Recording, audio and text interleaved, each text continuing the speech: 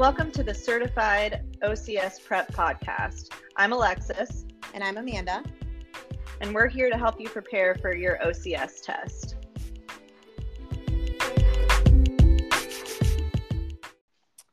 So today we're going to go over AC joint injuries. Most of this information is going to be pulled from the Current Concepts book. If you're following along, that's going to start on page 41 of the 4th edition. We're going to go over this fairly briefly. I don't think it's as common as some of the other shoulder topics that we've covered, and there's some other stuff we want to be able to get to, but I think it's important enough that we touch on some points from this. So one thing to be aware of with these that could tip you off in any kind of case study or patient case would be the mechanism of injury. You're going to see these most often occur as a result of a direct blow or a fall onto the lateral side of the shoulder when that arm is in that adducted position or close to the body. So not usually a foosh injury. You're going to see it in motor vehicle accidents and athletes most often that participate in sports such as football, ice hockey, skiing, snowboarding, and bicycling, anything where they're more apt to fall. And in Current Concepts, they suggest that 40% of shoulder injuries sustained by elite athletes involved in competition contact sports are due to some sort of AC separation or strain. So with these types of injuries, both the AC and the corticoclavicular ligaments may be involved. So the AC joint ligament predominantly provides stability in the anterior posterior plane, and the corticoclavicular ligaments are comprised of the conoid and the trapezoid, and they provide the majority of the vertical stability and assist in passive scapular motion during arm or shoulder elevation. So the conoid plays the primary role in constraining anterior and superior rotation, as well as anterior and superior displacement of the clavicle. So I think it's important to know, if you're not familiar with the anatomy there, take a look at the picture of those and make sure you understand what they're restraining, because that could help you with any kind of questions or cases that involve any kind of mechanical, properties or diagnosis. AC injuries are most often going to be diagnosed through a clinical exam and an X-ray for imaging. That's what you're going to see most commonly. Not to say they don't ever do an MRI here, but I think you're going to see an MRI diagnosis really only if it's more of a traumatic injury where they're suspecting other involvement at the shoulder. AC injuries are classified into 6 different types. Type 1 is described as a sprain of the AC ligament without any tearing of. Type 2 is when the AC ligament and the capsule are ruptured and there's no injury to the corticoclavicular ligaments. The clavicle may sublux up to 50% with a type 2 AC joint injury. Type 3 injuries involve complete rupture of the AC and the CC ligaments, and that results in an increase in the corticoclavicular distance, and that's where you're going to get that visual step-off deformity at the lateral shoulder due to the depression of the acromion. So I think that's one thing not to get hung up on, but to be aware of. A lot of times we try to classify these injuries based just on what we visually see and how much of a step off it is. I think you need to keep in mind that, in some people, depending on their body makeup, someone who's just, a female that's maybe more thin, more petite, you're probably going to see a subluxation up to 50%, a little bit differently on her than you are a male who lifts weights, works in construction, something like that has a lot more muscle definition. So I wouldn't make your diagnosis solely on what you're seeing visually.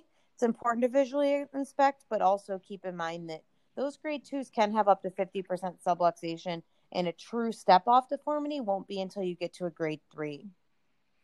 Types 4 through 6 involve rupture of the AC and the CC ligaments, and there's going to be varying degrees of soft tissue trauma and displacement with those. So most of these acute injuries are types 1 through 3, and they're involved with conservative management more often than not. Sometimes you'll see periods of immobilization or what they call an active rest, so pulling them out of certain activities, use of ice, range of motion exercises, and non-steroidal anti-inflammatory medications. I would say most often I see over-the-counter, but not to say you won't see something else. Sometimes, too, you will see, in more chronic cases, you will see a use of a cortisone injection, but I wouldn't say that's usually the first line of treatment or the most common.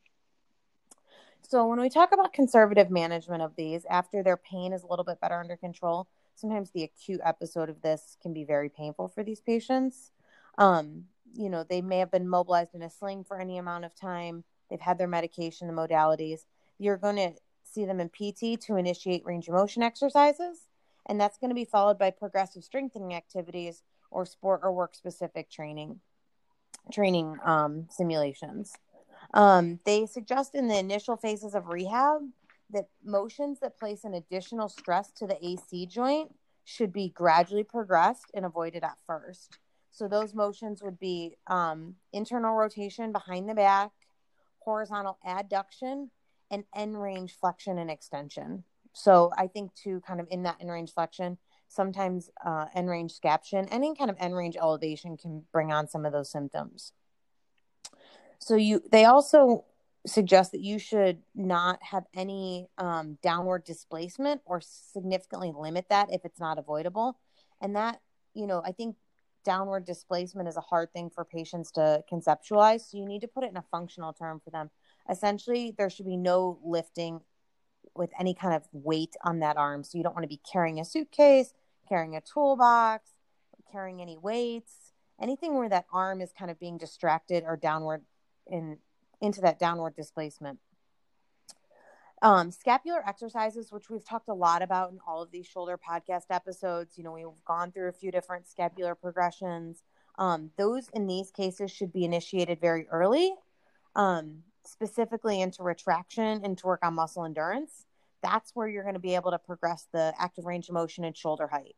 With these patients, and I've seen this clinically, if you have anything to add, Alexis, you can chime in, but if you just give them range of motion exercises and they don't have good scapular control, you're just going to be creating an impingement and irritation up there. So I generally have a lot more success with these patients, even before I do a lot of elevation range of motion work, to really work on their scapular control. And it's usually a lot more tolerable in those acute phases. Do you have anything on that, Alexis, that you wanted to add in terms of how you typically start rehab for these folks? No, I definitely agree. Okay. One thing I think that for some clinicians may be a little counterintuitive, closed chain activities against a wall or a table and quadruped, kind of varying the amount of weight that you want to put through the upper extremities or into the arms for these folks, can be more easily tolerated. They often do better with some of those closed chain positions.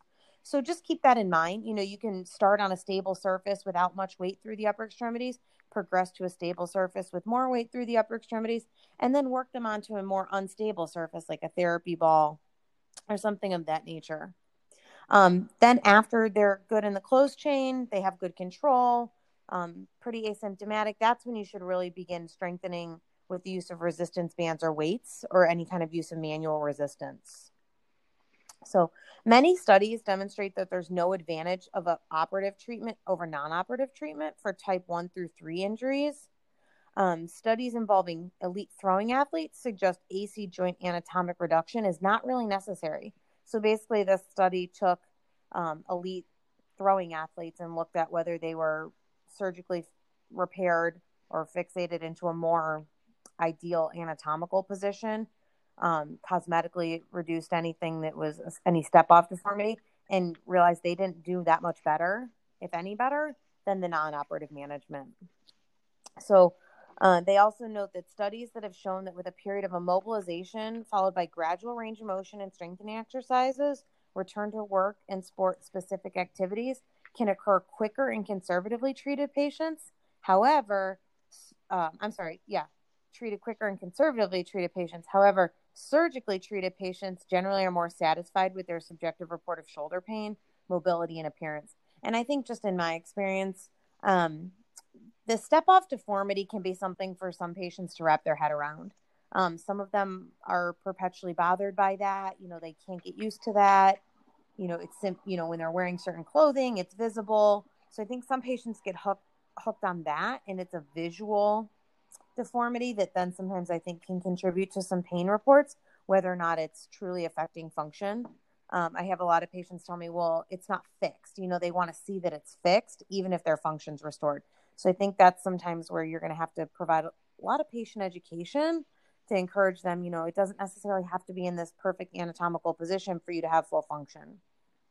One thing I wanted to mention that they note in the current concept specifically that I think often goes unannounced in these patients, but There was one study that looked at 34 patients with chronic AC injuries, usually over 2 years of duration for injury. And they looked at their relationship between cervical spine pain and their AC injury. And they found a higher prevalence of cervical hyperlordosis and more cervical symptoms in the chronic AC joint injury group compared to the control group. So I think that just speaks to the fact that, you may see these not in the acute phase, you may see them in the chronic phase. Sometimes they do well for a period of time. They get most of the way there after their acute episode. And then they're referred maybe a year later, 2 years later for PT, and they're having more chronic issues related to the dysfunction there that maybe wasn't ever fully rehabbed. And I think it's important in these folks to also look at their neck, not to ignore it. Potentially their posture has changed or they've compensated for their previous injury. Just keep an eye out for their neck. It's an easy screen. You may find that they do really well if you incorporate some stuff at the neck rather than going kind of right after their shoulder. One thing I want to bring your attention to on the bottom of page 42 of the current concepts is table 7. And they just outline a 4-phase approach for treatment of AC injuries. Essentially what we just talked about above. Phase 1 is going to be your immobilization, your modalities for pain management, your active assistive motion. And they suggest that progression to phase 2 is appropriate. Range of motion is 75% full. There's minimal tenderness on palpation, and the strength should be between 4.5 to 5 for delt and upper trap. Phase 2 is talking about restoring full range of motion. You're going to continue with strengthening in phase 2, avoiding those provocative exercises that we talked about, some of those positions. And they say progress to phase 3 when range of motion is pain-free and strength is 75% of the uninvolved side. So just make sure you're screening their uninvolved side to really see how different they are. Phase 3, you're going to progress strengthening of all the shoulder musculature into those provocative positions, certainly doing so gradually, being mindful of their level of irritability. And then they suggest progression to phase 4 when the motion is full and painless and strength is close to 100%. Phase 4, as I'm sure you can guess, is just working on the progression of the sport-specific or work-specific activities. And that's where you're going to return to throwing for any of your that are treating throwing athletes. It's going to happen in that phase 4. They don't really outline a set timeline. I think, again, this is one of those injuries. I think it can be variable depending on what grade they are and their level of irritability. So you're just going to kind of have to use your clinical judgment to gauge that. So currently the standard practice is that patients should be involved with conservative interventions for at least 3 months. And then after that, if they're still symptomatic or functional limitations persist, is when surgical intervention would be considered. Sometimes surgeons will consider it sooner if there's a significant visual deformity and they need to perform a heavy labor, they need to sustain a repetitive shoulder activity for their work, overhead athletes that have issues, or those type 4 to 6 injuries may warrant surgery sooner than that 3-month mark. But generally that 3-month mark of conservative treatment. So surgery has provided good outcomes.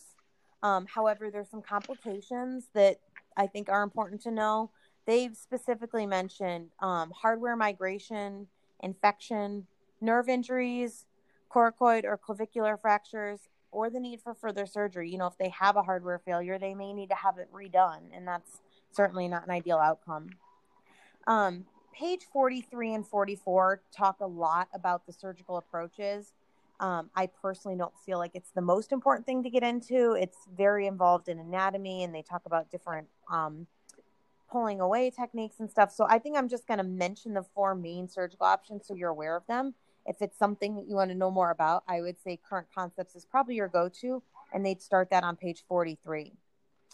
So the 4 main types of surgical options for these reconstructions, the first one's going to be primary fixation using the hardware of the suture wires with or without ligament repair reconstruction.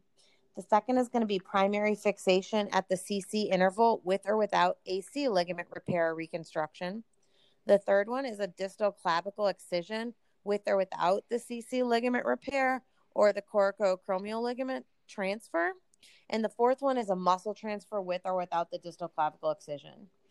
Honestly, like I said, for my experience in practice, I've really only seen the primary fixation using the hardware of the suture wires without the ligament repair. And the couple cases like that I've seen have been successful. So The thing to know with these different surgical patients is that postoperative rehabilitation is really going to vary among the different procedures, and it's really going to be surgeon specific. For all of them, though, you are going to see a period of immobilization. They're usually going to be in that platform, brace, or pillow to support the weight of the extremity and minimize the vertical load to the reconstruction site. On page 45, there's table 8, and that outlines, again, a table that goes through the 3 phases of postoperative rehabilitation for these folks. In general, you're going to see a strict platform brace and immobilization for 6 to 8 weeks. They're only allowed to remove their brace for self-care activities and limited passive range of motion. After that 8-week mark, they're going to come out of their brace. That's when formal therapy will be initiated, and it's to decrease that postoperative stiffness by using active assistive range of motion and manual techniques. There's a cautious progression into horizontal adduction, behind the back reaching for internal rotation, and end range forward elevation. Strengthening may begin with closed chain activities, particularly focusing on scapular control again with that with the fixed hand position. They expect full range of motion with the exception of internal rotation behind the back by 10 weeks. And from weeks 12 to 18 is when you're going to start to include that isotonic strengthening with resistance band and cables. So if you just briefly compare those outside of any specific protocol, you're going to see that the postoperative recovery phases are very similar to the conservative management. You just have that delayed healing in the beginning to allow anything that was surgically reconstructed to really heal. But like I said, the research isn't really pointing to a lot more success with surgery. It's really done for delayed functional return. Occasionally for severe step off, that kind of thing. But a step off alone that has minimal pain and full function, you're not really going to see surgical interventions. So that's kind of a quick wrap up on AC joints. Again, I think it fits in. You will see it maybe with some other shoulder diagnoses. But if anyone has any specific questions about AC joints, you're always welcome to email us. After this, that kind of wraps up our review of the shoulder. We're going to move back into low back. We fielded a lot of questions and emails on some low back stuff, some of the not straightforward stuff that is covered on spine. And I think it would just be helpful for all of you, for us to circle back on some of that. So the next episode that we're going to do, we're going to go over some of the psychosocial barriers, identifying different flags in those cases and stuff. I've seen a lot of posts on the MedBridge site about people that aren't sure, like, what's a priority and how do I determine? And, I don't think that's always black and white, but hopefully we can give you some pointers on different things to be looking for in certain cases, both clinically and to prepare for your test, that may help you decide. Do you have anything you want to add on that, Alexis? No, I think the AC joint stuff is pretty straightforward. And like you said, spine's such a huge portion of the test. So we definitely want to touch back on that. So we'll going to get that going next week. Thank you. All right. Thanks.